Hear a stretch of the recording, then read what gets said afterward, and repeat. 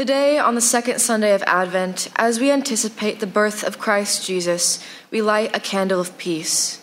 Because of war, because of violence in our communities, because there is still so much unrest in our hearts, we light a candle of peace.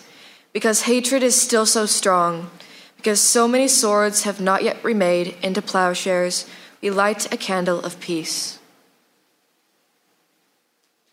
May the light from this candle overwhelm the world.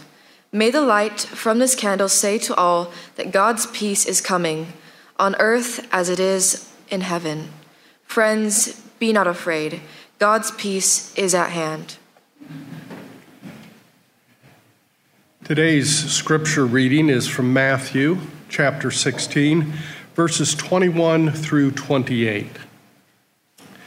From that time on, Jesus began to show his disciples that he must go to Jerusalem and undergo great suffering at the hands of the elders and chief priests and scribes, and be killed, and on the third day be raised. And Peter took him aside and began to rebuke him, saying, God forbid it, Lord, this must never happen to you. But he turned and said to Peter, Get behind me, Satan. You are a hindrance to me, for you are setting your mind not on divine things, but on human things. Then Jesus told his disciples, If any wish to come after me, let them deny themselves and take up their cross and follow me. For those who want to save their life will lose it, and those who lose their life for my sake will find it. For what will it profit them if they gain the whole world but forfeit their life? Or what will they give in return for their life? For the Son of Man is to come with his angels in the glory of his Father, and then he will repay everyone for what has been done. Truly I tell you, there are some standing here who will not taste death before they see the Son of Man coming in his kingdom. When we first started here, a lot of people said that we were doing a lot of things incorrectly. And one of the things that they said that you can't do first off is start a church just by itself. You had to have like a satellite, or you had to be attached to some other church that had already established itself. But the idea of just starting a church by itself was foolhardy. The second thing is they said that the space is not going to work. The idea of creating smaller worship venues is weird. You're supposed to go to the school. You're supposed to get, a big PA system. You're supposed to get a rockin' band, and you're supposed to have effects and all of that kind of stuff. And you're supposed to make it kind of a concert event. And we weren't doing that. We wanted to do something that was deep and simple. We wanted to do something that when people get together as families, when they get together with friends, there are no smoke machines or pyrotechnics, or if there are, you're hanging out with a weird crowd. But if you're just having coffee with somebody in a conversation, that's what we wanted to build. We wanted to build something just like this. They also said that we needed to pick a side. They always said, are you extremely liberal or extremely conservative, or what are you going to be preaching that says that the other side is wrong? And I just didn't want to do that. I wanted to preach what I felt God was calling me to preach, and that is that God is love. And so how you decipher that in your life, I think, affects us all, whatever side we're on. Or the kingdom is not about a side. It's about the kingdom. It's about the love of Jesus Christ, and that's why we're here. And so I appreciate hearing the stories. And if you have a story of why you chose Neighbors, I'd love to hear about it, whether you want to email me or if you want to just talk to me. I want to hear what brings us together here. When Jesus was first walking the earth, he was creating something like that too. And a lot of people were telling him that he was doing the wrong thing. He wasn't doing what they expected. We live in a time of heroes. My hero, when I was a kid, was this guy right here. That is George Reeves, or as we commonly call him, Superman. And he was in the 1950s, black and white, no real special effects or anything like that. When he flew, you could kind of tell that he was lying on a board, and doing this, and but he was my hero. And as I got older, I realized the reason that I loved him was that Superman stood for the rights of everybody. He stood for, truth, justice, and some people call it the American way, but it was the freedom way, the way for everybody. But as I got older, I started to realize something, and this is true of a lot of heroes that I had. I also loved, like, the Lone Ranger, too. I'm old. I don't know any of the modern things, but a lot of these guys, they fought for what was right. They fought for values and morality. But you ever notice the way they did it? Superman would fight for the lowest of the low. He would fight for everybody. But the way that he would solve that conflict was usually by busting through a wall and knocking some guy's clock off. All of the heroes that we have, that's kind of the way that they solve it. We watch TV shows today of, it's always, whenever we watch like an action show or a superhero movie or even a mystery show or a good and bad, there's always good, there's always bad. And most of the time, the way that the good wins is by beating up the bad. Usually it's a show of force. If it's not a physical act of violence, it's one-upping somebody. It is making sure that that person goes away. We love it when the bad guy just gets disseminated and just done and just gone. And that's kind of our culture right now, is we love those movies where, the good guy wins by being the mighty person, the strength. And that's how it was in the time of Jesus, too.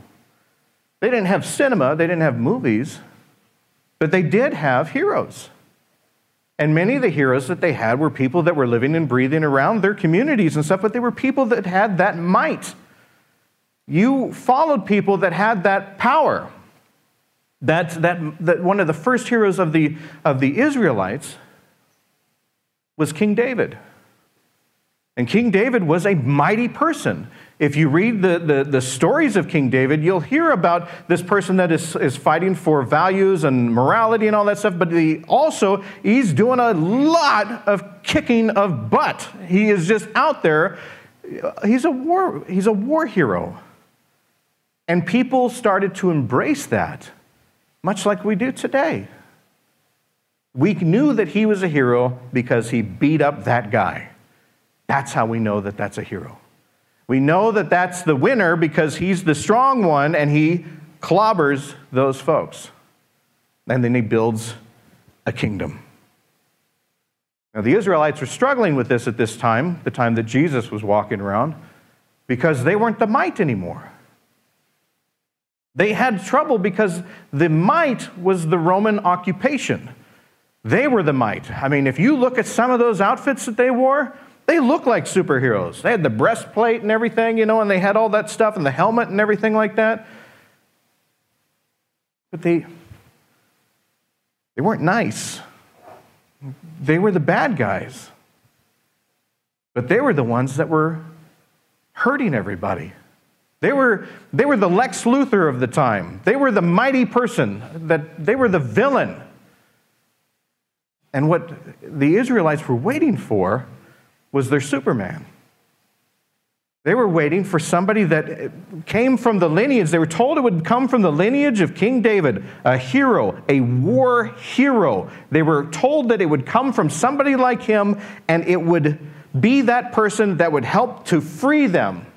Meaning, in their eyes, in their thoughts, somebody that would annihilate the Roman occupation. Somebody that would free them by hurting and killing the enemy. That's how we do that. Whether it's politicians, whether it's people that we admire or whatever, we are always wanting to pick a side. And it's not just picking a side. We want our side to either humiliate or annihilate the side that we're not on. It's human nature. It's protection out of fear. And that's what Peter was thinking at this time right now. Peter is, it's called the book of Matthew, but in many ways it's kind of the book of Peter, because Peter is often shown as this person that says some things that are either really brilliant, like last week he looked at Jesus and he said, "You are the Messiah, you're the chosen one." And then there's this week where he says, he tries to argue Jesus. Jesus is telling people, his disciples, that in order for me to free you, I'm going to have to be killed. I'm going to have to suffer. I'm going to have to be annihilated. Now, what Peter is thinking right there is that, you mean in order for you to win, you got to be like all these other people that I personally knew that have been killed by the Roman occupation? You got to be just another one of them? You got to be another person that they just walk on and kill and put up on a cross? Jesus wasn't the first to be crucified. Crucifixion was a way of the times. It was something that they did all the time. The Romans were masters of it. They didn't invent crucifixion, but they mastered it. They knew how to keep somebody up there as long as they possibly could and suffer as long as they could. And people like Peter knew about this because they knew people that had been up there. And now the person that they're following, the one that they said is going to be the hero, the savior, the one that they said is going to be there and rescue them, is saying to them, "I'm just going to be like one of those other guys." So it's hard for us to think, how's that going to work? Even if you are here today, if someone came to you today and said, the best way to defeat this person is just to lay down and just let them walk right over you, you'd think they were nuts. And so when Peter is saying this, there's a part of me that says, yeah, I think I'd say the same thing. And that's what I love about Peter. Peter says some of the things that are just boneheaded and I look at that and I love that because I say things that are boneheaded. Ask my wife. A lot of people laugh pretty quickly at that.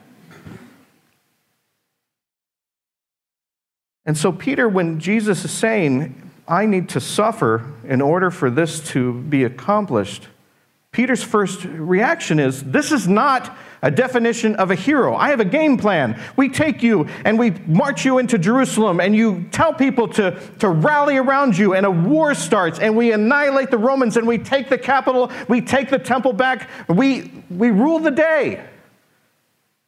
That's what was in the disciples' minds because that was what their reference was. That's what life is. King David, the lineage. We win things by hurting people. And so naturally he says, no, you can't do this. There's no way that you can do this. I'm not going to let you hang on that cross like so many people before you. This movement is starting to take traction, and what you're saying is you're going to end it right now. I can't let you do that. And that's when Jesus turns and says something that people just, it makes your skin curl a little bit. He turns to Peter and he says, "Get away from me, Satan." Now, I don't believe that Jesus was calling Peter Satan. I think what Jesus was doing was calling what Peter was doing the act of Satan. You ever notice when Jesus takes a demon out of somebody, he addresses the demon. He doesn't say, "Stop doing that, David." He says, "Get out of them." That's what he's doing here. And he tries to tell us something that for 2,000 years we're still having a hard time kind of grasping and putting our head around. He tells them that what you are thinking is of this earth. What you are thinking is the things that has caused this vicious circle over and over again throughout history. You get might. You think that might is strength. You think that might is power and weaponry and violence. You win a war temporarily, and then you fall again. and you do it all over again. And that's not the way to win a war. That's not the way that you win this. But you don't see it because you are just following this pattern. And here we are 2,000 years later, continually following this pattern. We don't like something, we pick a side, we hate the other side. Let's see, that's what I was supposed to do when I became a pastor. I was supposed to stand on this side and say, that side is stupid. I can't do that because I believe that Christ loves all sides. I believe that Christ loves the child in all of us. And that's the message that Jesus was trying to tell Peter, is that it's not about violence. It's not about this stuff. As a matter of fact, the Son of God is here among you right now. You just said that I was the Messiah. I'm in a violent world, but I will not partake in it. And that's how we win. And he tells Peter that, unless you carry your own cross, unless you carry that cross, you're not going to understand. A lot of people have argued what that meant. A lot of people says that means you have to deny something. It's funny, we love to tell people what they should deny. We love to stand here and say, it means you should deny part of that thing that you're doing here. What you're doing is wrong. And so if you really want to be a Christian, you need to stop doing that. I'm okay. I'm going to give up chocolate. But what you do with your life, you need to stop it. Again, we try to look at it on the world, on the ideas of the earth, power and might. And even sometimes in denying our cross, we look at that as a power move. If I do this, I will get this. If I tell you to stop doing this, I will be powerful.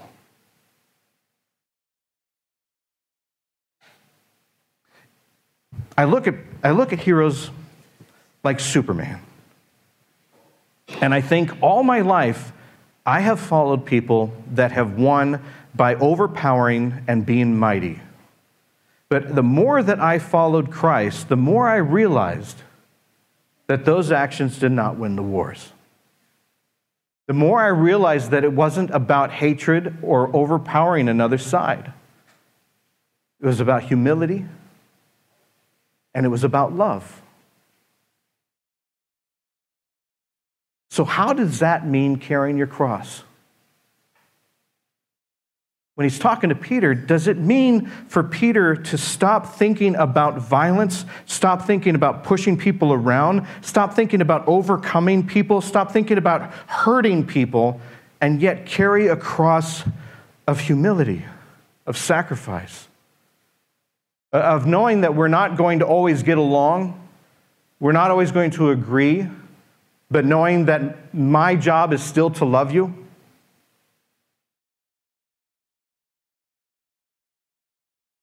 Is that the cross for you? When you think of your heroes, two questions. First one, when you think of your heroes, who are they?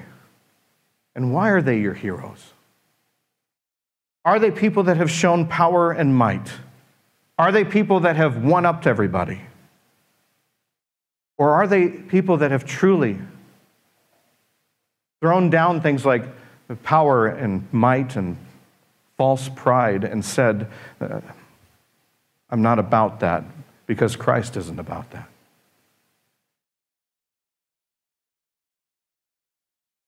You have a hero that's like that.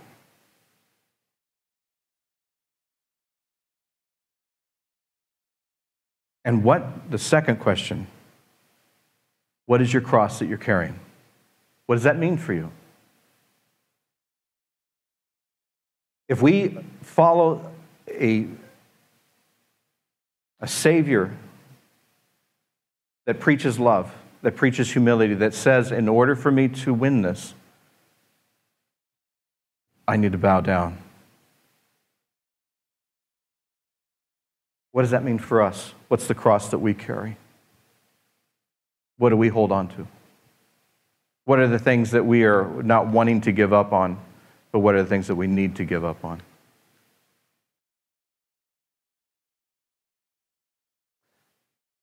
I think that's something that we just need to ask ourselves this week. Would you pray with me? Gracious and loving God, help us to understand what it means to truly follow you. Help us to understand that our definition of winning is not always matching what your definition of winning is. It's not about pushing people away, it's about bringing people in. It's not about making enemies. It's about loving your neighbor. Help us remember that. In Jesus' name, Lord, we pray. Amen. Hating people, villainizing people, and trying to overpower people is easy. It's the easiest thing. Loving people, loving all people, welcoming people, actually inviting conversation, that's hard. That's a cross. That's a cross we bear.